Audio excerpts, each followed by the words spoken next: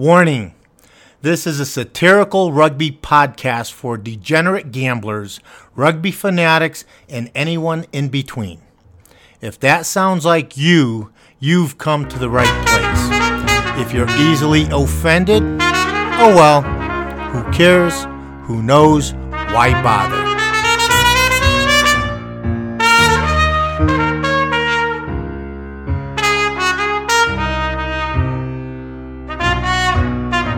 Welcome to Rugby Pick'em.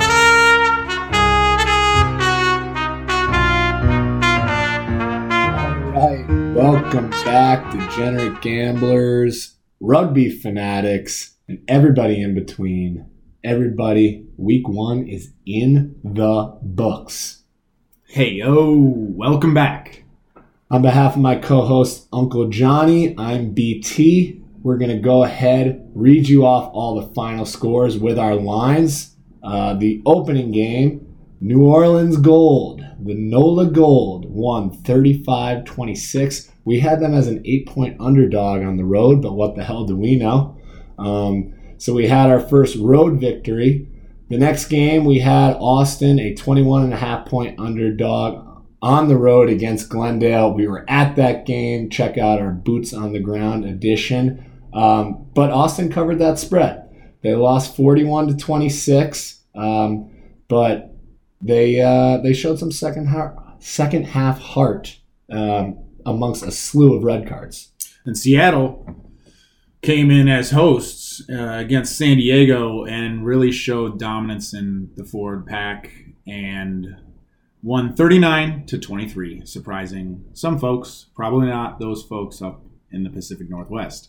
Johnny's just a bit sour because he went 0-3 on his first week of Pick'em against the spread. But, hey, that's why there's a spread. Any idiot can pick winners. Let's see you pick against the spread. But, like I said in week one, nobody really knows anything.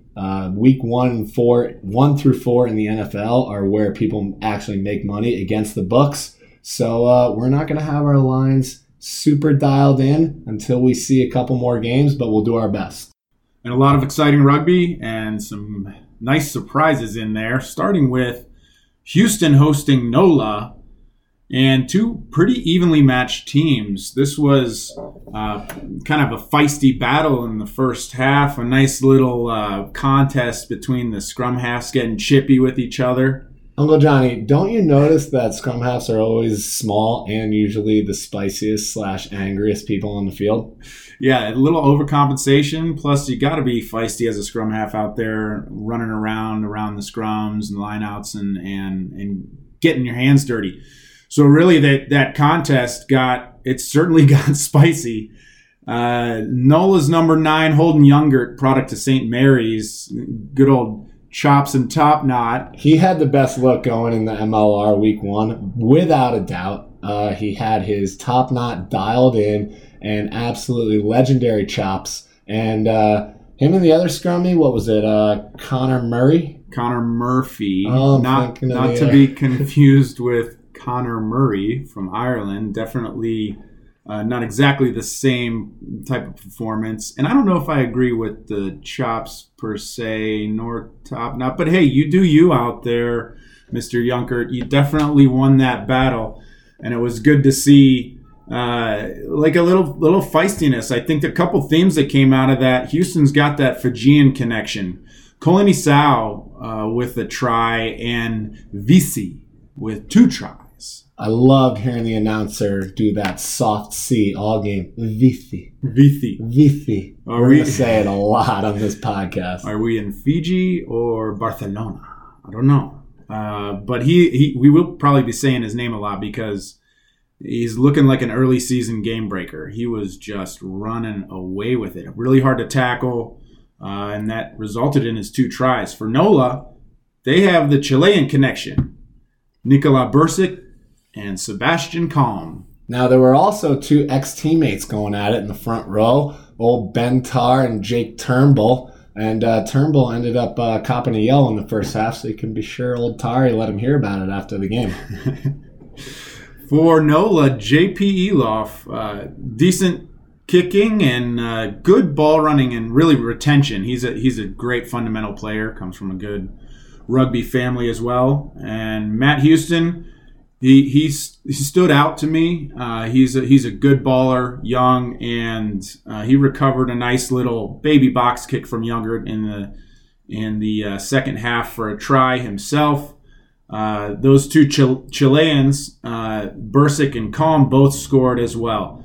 I think the real turning point for me in the game where NOLA really showed their dominance and came together as a team, they copped a yellow card on their own try line, kind of saving a try with a yellow, which is a risky deal to begin with. But then they ended up holding on, goal line stand.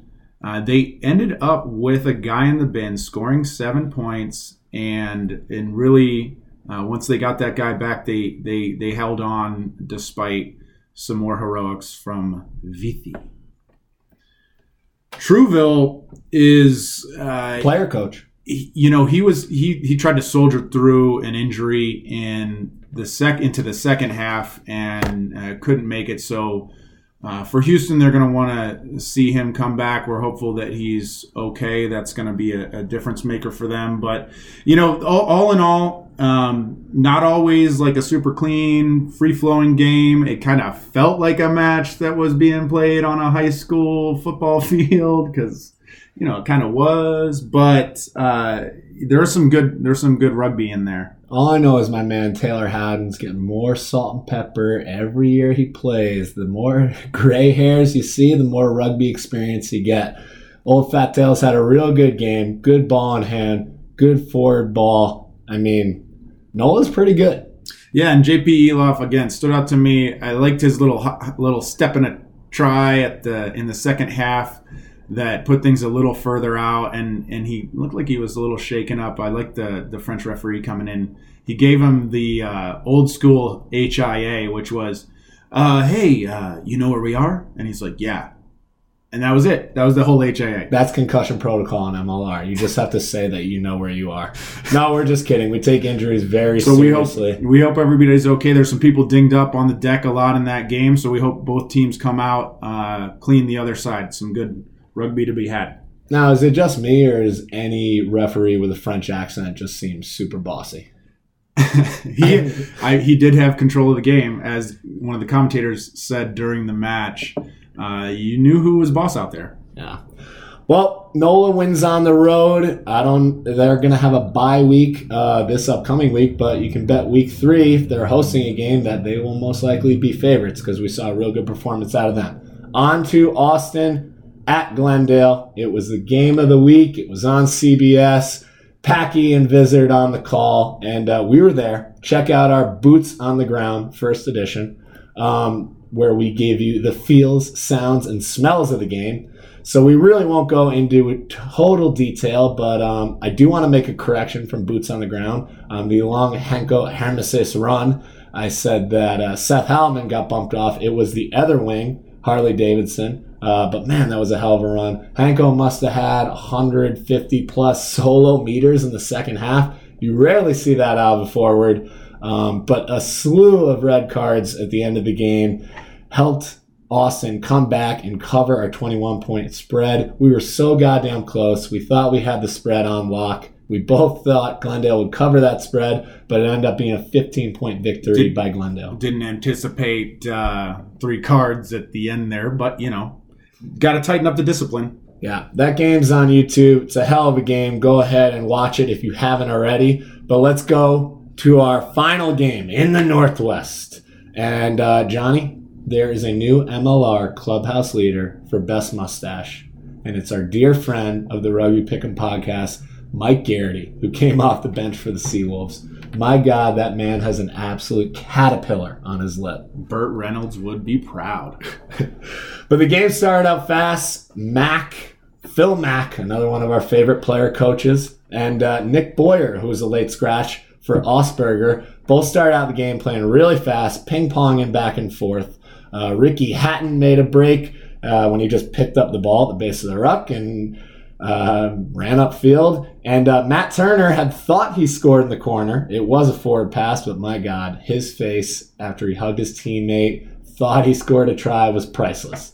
I think everybody loves other people's misery, and when I was watching it, I was just smiling, knowing that he was so excited only to be called back for a forward pass. But we also want to send out our recovery prayers to Ricky Hatton. He was playing such a cracker of a game in the first half, but clearly suffered a brutal concussion after he was kind of pinned by a tackler, and when the whole thing went to deck, his head slammed against the ground. Anybody who plays rugby knows that shitty situation where your arms are pinned in, you can't really brace for the ground. So our prayers go out to Ricky Hatton for a good recovery because, boy, he's an exciting player. Now, as the first half went back and forth, again, chip kicks all day. Ben Sema did kick a lot of possession away. That's what all the talking heads are saying. But, I mean, I don't really know what to take on this San Diego team. They have skill. They played really well at times. But the story of the game was that front row for the Seawolves. 3 penalty tries. That's unheard of in rugby. They were all scrums from inside the 5 where they're about to push over. San Diego collapsed it. Kellen Gordon, Ray Barkwell, Tim Metcher, the boys who came off the bench, Mike Shepard, Vili Tolutau, and Olive Khalifi are our men of the match. That's right, plural. Front row club. I mean, it was a show. Props usually don't get a lot of props, pardon the pun.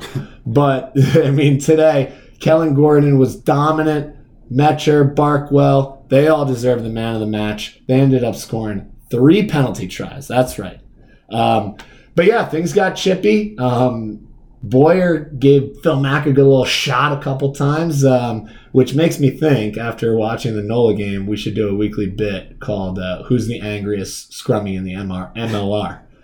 I think it's still our boy Younger after week 1 with those chops, but that'll be something we got to come back to. The surly scrum half. Now, when the first penalty try happened, Derek Summers gave the penalty try. Now, apparently Cam Dolan or somebody on the Legion thought that you can take a quick start after a penalty try, and apparently that's not the rule. And they did not learn that rule throughout the game as they kept attempting to try, but we almost had our first fight. Cam Dolan grabbed the ball, went to go take that quick start. Someone from Seattle ran up to him, kind of tackled him, roughhoused him. Mikey Teo comes screaming in out of the side of the screen. And meanwhile, we have our friend Derek Summers reffing the game, sounding like a teacher in a middle school. Guys, come on, guys, stop. Guys, please. I mean, he really was like pleading with them to stop. Bro, you're the ref. Step up. Yeah, well, to be fair, he is one of the best refs unequivocally in the United States. And there was a lot of back and forth, ticky-tack. All weekend with all teams, there's a lot of discipline issues. So they got to tighten that up. I'll admit, I mean, he called a good game, but man, there's something about that pleading tone. When you're begging players, guys, please, guys. I mean, anybody who watched the game heard him mic'd up. I know reffing's a tough job. I'm still going to give ref shit. Every game I go to in the audience, I'm screaming down at the field, you missed the damn call. So I'm not going to change my stance on it. But let's just... I'm not going to stop backing up the refs. I hate to tell you what. Be a professional out there, you know? Don't make me yell at you. Yeah, I don't know. But yeah, the second half went back and forth. San Diego got a late try with, I believe it was Turori, who dotted over. There was also a driving maul late where Derek Summers did not know where the line was. And, you know, they got the soccer lines painted on there, so it was a tough call. But all in all, Seattle dominated this game in and out. Their fans were absolutely on fire. I love that they boo the other kicker when he's going. Anybody who wants to play by the European standards where everybody goes quiet can go eat shit because nothing's better than a jeering crowd. That's terrible. That is straight South American stuff right there. No, I love it. It's American culture. We don't need to be polite. When you have home field advantage, you let the other team hear it. But Seattle closes out strong. They covered the 3.5 point spread, and we are eyeing next week's game of the week when the Glendale Raptors head out to the Northwest in what will be a top-of-the-table battle. Should be fun. Where were we right? Where were we wrong? And how can we right those wrongs? You were 0 for 3 on your games. You took Houston to cover 8.5. They did not at home. We both took Glendale to cover that 21.5 point spread. They only won by 16. And you also took the Legion on the road. So you were 0 3. I went with NOLA as the upset and Seattle as the home favorites. So I went 2-1 in my first week. Johnny's going to want to forget about that first week and pick him. It's a tough one, but it was exciting. Here's the thing about gambling. You don't get your money back when you lose. But there's always next week to bounce back. And as long as your pockets are still lined, there's more bets to be placed. All right. Anybody who listened to our pilot episode knows my take that the MLR needed pro rugby to fail in order to succeed. So to honor that, we are going to do a weekly bit called Thanking Doug. We're just going to take a moment to recognize the man who made a successful MLR possible, Doug Schoninger himself. So 2 years ago, April 25th, 2016, the first New York Times article came out promoting pro rugby. And although Doug didn't have any direct quotes, I'd love to read you a blurb. Pro rugby is the brainchild of Doug Schoninger, who is bankrolling the 5-team league. Schoninger has tapped into the already existing grassroots rugby communities for pro rugby's inaugural season, but he hopes to develop the league further and increase rugby's footprint in America. There are already plans to add teams next year. So thank you, Doug. Moving on to our first voicemail. Hey, BT and Johnny, this is Mike from Iowa. Just calling with some questions and hoping you guys have some insight into this. Who's missing from the MLR as we get started here? A lot of big names on there, but I'm also feeling like I'm missing some big names that aren't there as well. And just wanted to hear your thoughts on that, about who's out there floating around that some of these teams haven't snatched up yet. Also, what's your prediction on if MLR takes off? When can we expect to see things like a draft? What does recruitment look like for players, and where do you see the contracts going? Any insight into these would be awesome, and appreciate what you guys are doing here with the Pick'em. Talk to you later. Bye. Thanks, Mike from Iowa. Those were some very thoughtful questions. And to the point of who is missing, there are some guys overseas, specifically in Europe, that you're going to see their season ending up, and you may see some of those guys slide back stateside and land some contracts, especially as teams are going to need depth through a long season. Yeah, I agree with that, but I also think it's the matter of this is a new league and they can only offer so much money. So I bet there's a lot of really good quality professional club players who just aren't willing to leave their family or their full-time paying job with health insurance and benefits for a first-year league when a first-year league crumbled 2 years ago. So it's stability. There's definitely some club players who are on the pro level that just aren't willing to make a jump and uproot themselves. As far as the second question goes, what will we see in the future with player recruitment in a draft? I love that question because I always like to think like a GM or an owner. And quite frankly, in a first-year league, it's going to be the wild, wild west of recruitment. I don't know. We'd love to get a league source, but I'm pretty sure that there's a soft salary cap. That's pretty much the only thing they have to stay within.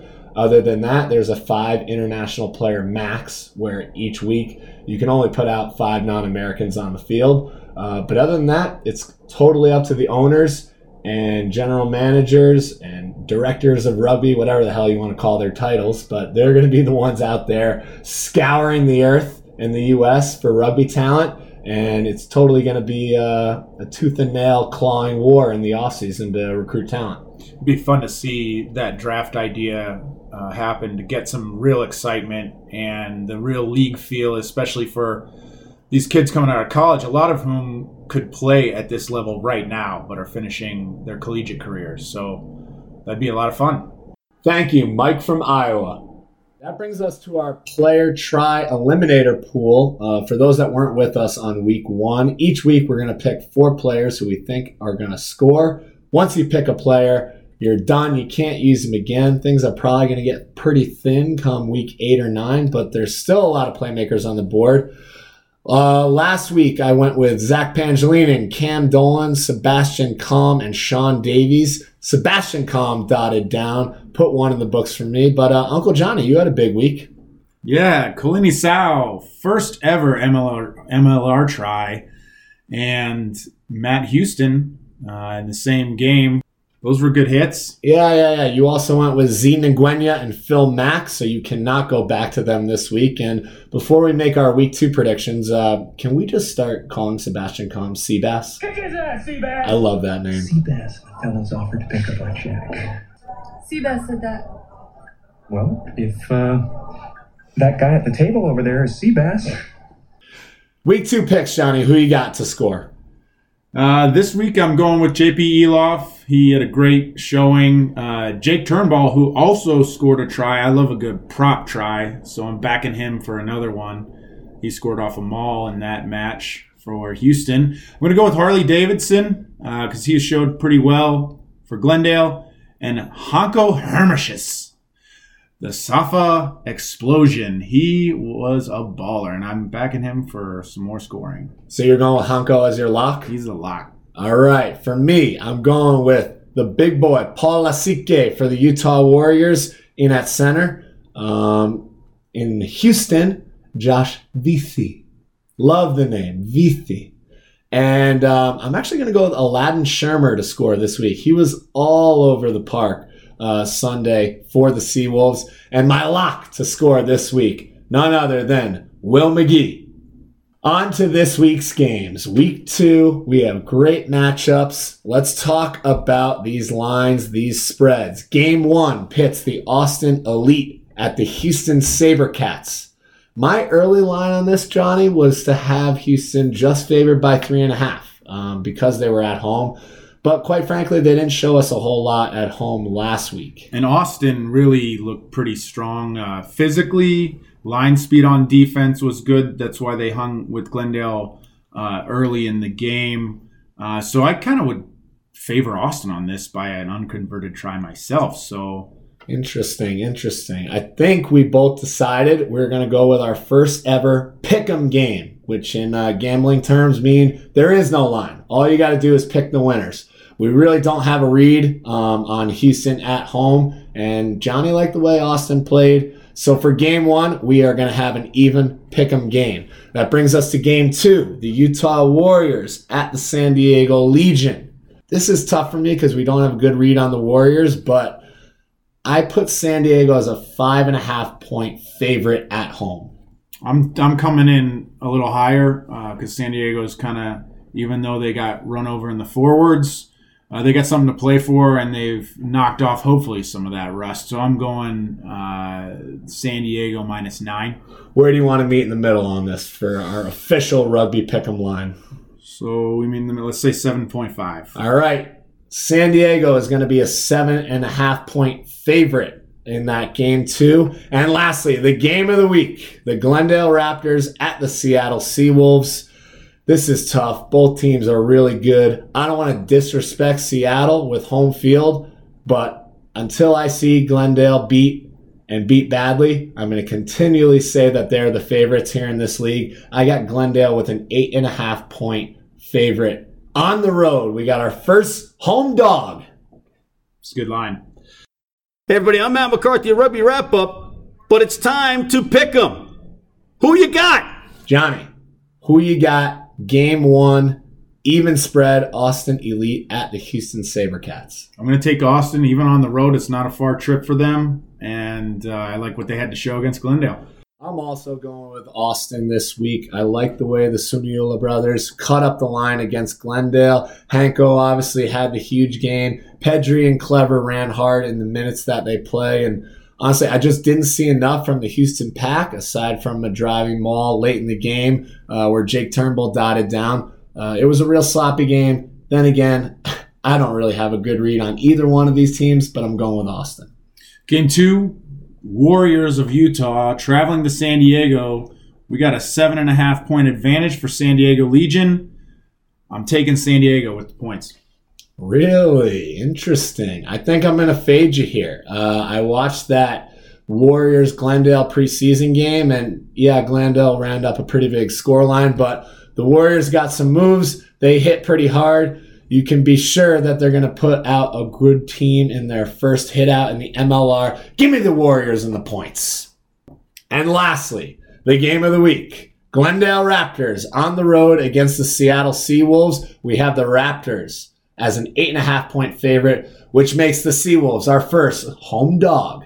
Always want to bet on a home dog if you like your side. Johnny, where are you lying on this one? I'm taking the home dog. I'm going to give Seattle a run with those points. They showed some physicality up front. We'll see what their backline can do to hang with Glendale.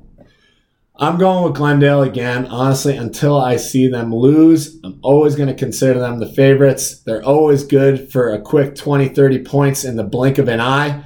The only thing keeping this line in single digits, in my opinion, is the fact that Glendale got sloppy in the second half last week against Austin. Seattle's performance by their front row was unreal, but unlike last week, front rowers don't score a lot of points. Glendale to cover the 8.5. But because it's the game of the week, we are going to set the total points over under. Now, we're big gut guys. We love to trust our gut, but we do have our first data set back from week 1 where each team collectively averaged 31 points. Actually, 31 2/3 points. So for this week's over-under, we're going to take that number, double it, because there's obviously 2 teams playing. We're going to set the over-under at 62.5. Johnny, should we call our scoops expert? Let's give him a ring. What's up? Oh, man, I couldn't resist. We were going through Reno, Nevada, and the Circus is only 1 block away from the Amtrak station. So I got off early in the morning, and I got a room. I'm at the Circus, and I had a great chit-chat with the pit boss at the Circus. He's not really familiar with rugby, so I was telling him about it, and he definitely is interested in possible doing some lines. He wants to watch it for a couple weeks, and he's actually thinking about putting some lines. So I might get you guys some business, maybe some sponsorship. I don't know. Hey. But we'll see what happens. And but yeah, I got another 8 hours to kill, and I got to get back on the train. And I'm en route to Seattle to watch Glendale play Seattle this weekend. So I'm due to roll into Seattle, I don't know, Wednesday night, Thursday morning, something like that. Well, that's the old game of the week. We've got the over-under on 62.5 points total. Oh, speaking of the over, my gosh, all that money I made on the over last weekend in the Glendale match, and I don't care who scores the points as long as they're scored. I took all that money and I invested it in Hallmark cards yesterday morning, and I already doubled my money. I mean, my gosh, how many cards can a referee pull out of his pocket in one match? It's unbelievable. Well, I'm glad you're getting ahead in the market. Not everybody's doing that right now. But what are you hearing out there about this game of the week, Glendale, Seattle? Well, 62.5. I've got to go with the over again. I mean, if you look at the score of all the matches, I needed a calculator to figure it out. It's probably averaging around 60-something, 70-something points. There's lots of scoring. I don't know. It's hard to say because Glendale's going to be missing a couple of their big-time forwards because of the card thing. And so we'll see if Seattle's going to be able to push Glendale around like they did San Diego. So I'm going to look and see if there's any Doug Schoninger sightings. I know exactly what he looks like, so I'm going to be looking out for him as well. All right, so where are you settling on that over-under, 62.5 points? What do we got?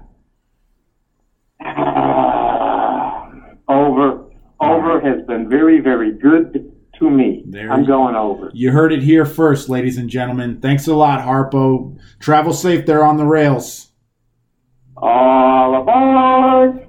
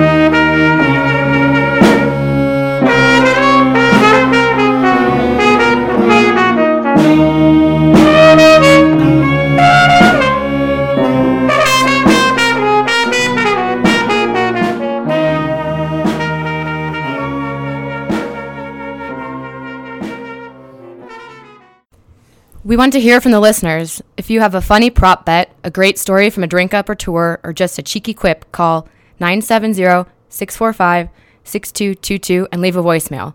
If the audio is good, we'll use it in next week's Pick'em. Again, 970-645-6222.